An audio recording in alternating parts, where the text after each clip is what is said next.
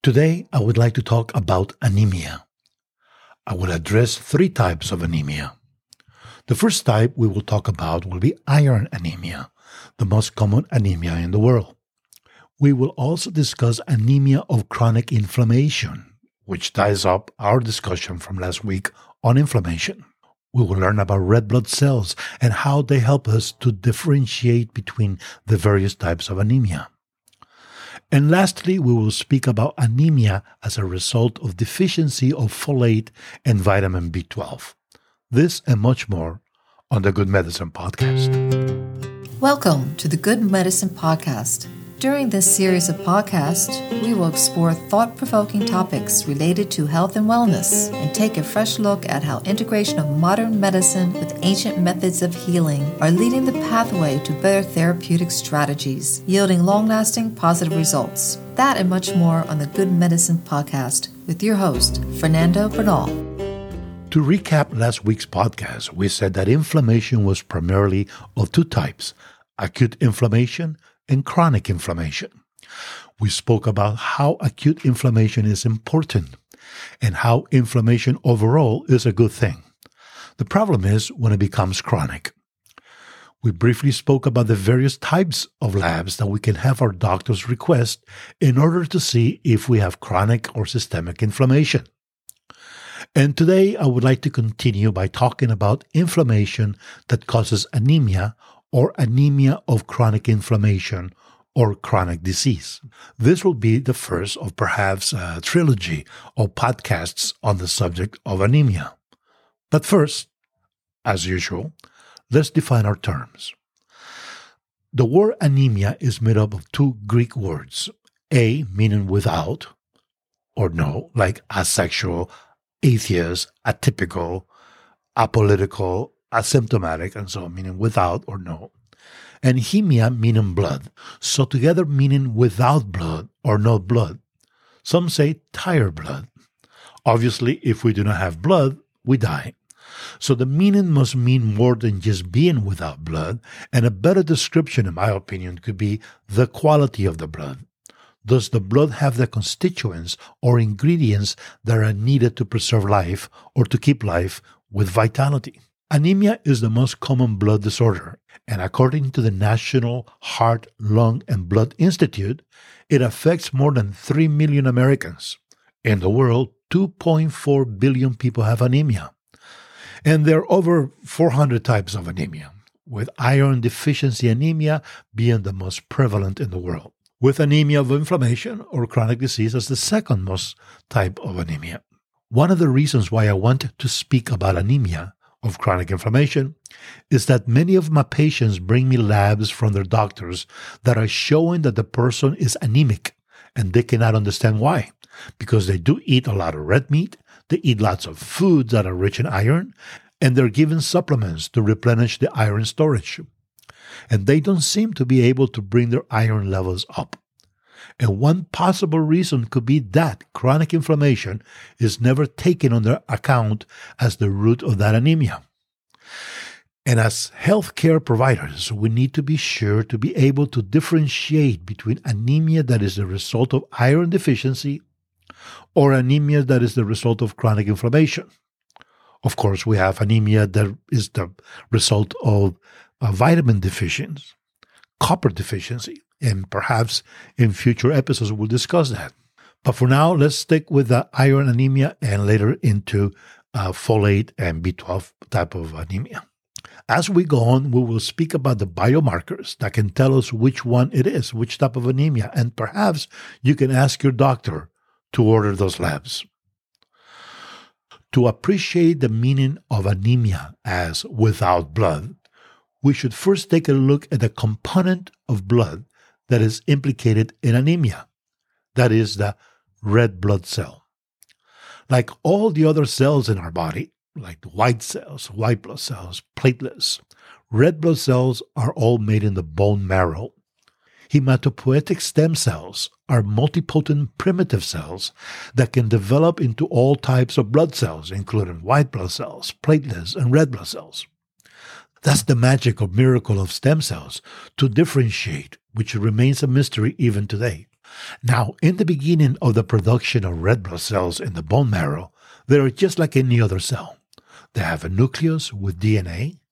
They have all these little factories that make proteins, because we're going to need proteins later to carry iron and oxygen throughout the body. It has everything that any other cell has inside of them. However, as these red blood cells mature, they gradually begin to dispose of all this other content within the cell. And eventually the cell, the red blood cell, ends up with just one big protein called hemoglobin, and a group of enzymes, particularly the types used in making energy out of glucose or sugar, because red blood cells have to have glucose to make energy. And that protein, hemoglobin, is important, as we shall later learn when we speak about anemia.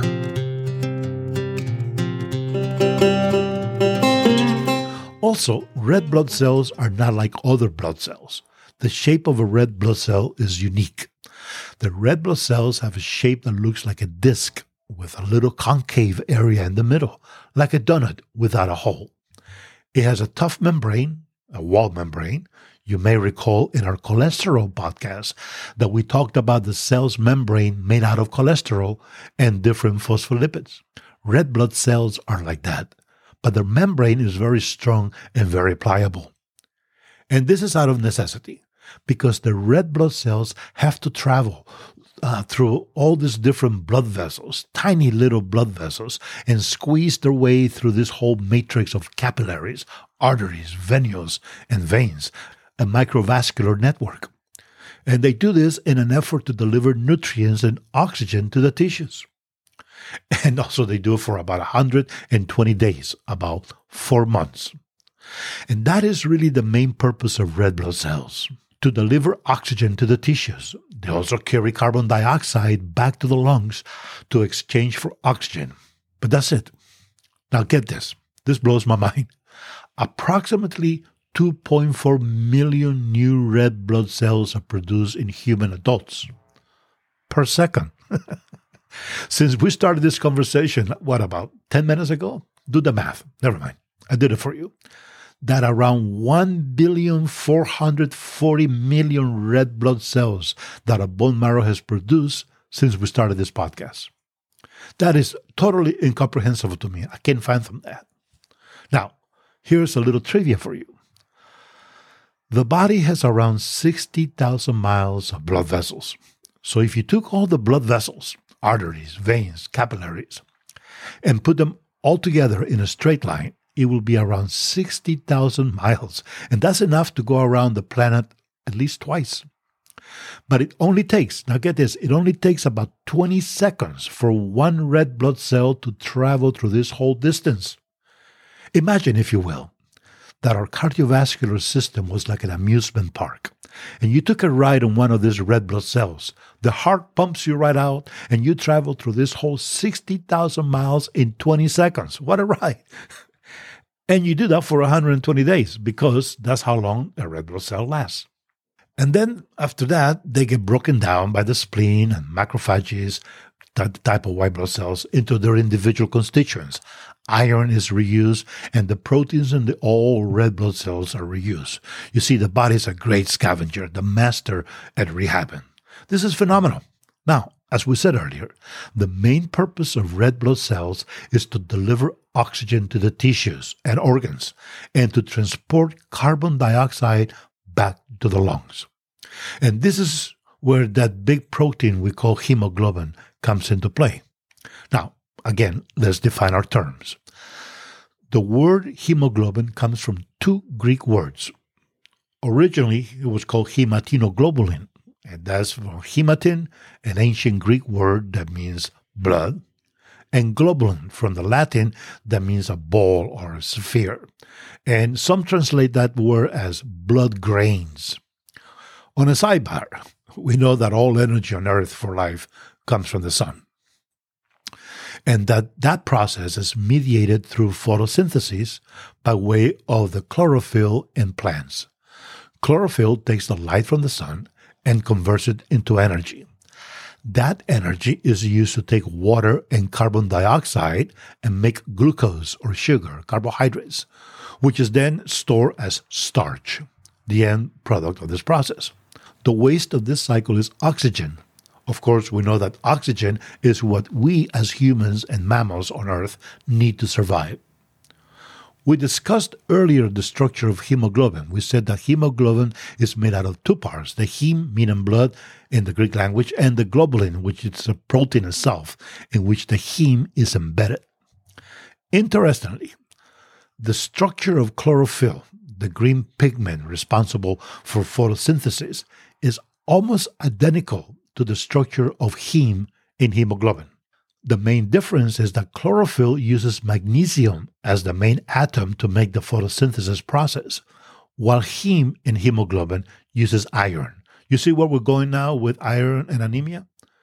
It is to this iron in heme that the waste product of chlorophyll, oxygen, is attached to, and eventually permeates every cell in our bodies to keep us alive. And how?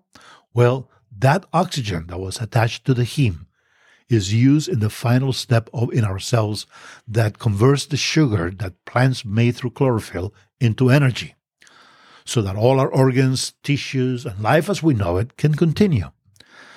That energy we call ATP, adenosine triphosphate, ATP. Now, the waste byproduct of our whole metabolism is carbon dioxide and water, which in turn returns to the plants to continue the cycle. So between chlorophyll in plants and heme in mammals, we have a link to keep life on Earth as we know it. So even if you're a carnivorous second consumer, primary consumers eat only plants. They are herbivores, like rabbits, cows, sheep, and deer, for example. While secondary consumers may be omnivorous, they eat everything, or carnivorous, eat only meat. And of course, we have humans that are primary consumers like vegetarians or the more strict vegan. But regardless of your diet preferences, at the end of the day, chlorophyll and heme in hemoglobin links us all in the food chain. I just thought I'd give you a sidebar.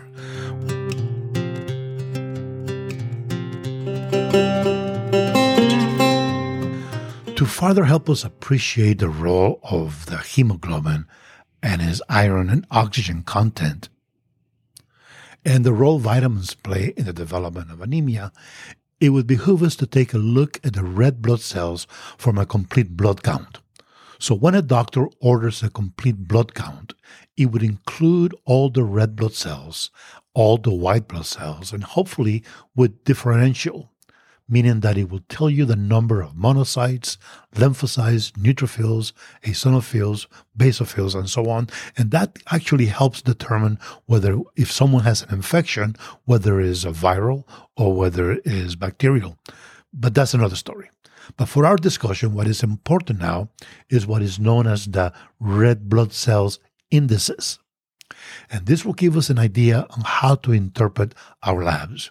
You see, I think that each and every one of us should have some basic understanding of what's in our blood and how to interpret the labs. It's not that complicated. We just need to understand some of the jargon, some of the terminology, and what the numbers represent, and have an idea of what optimum values are.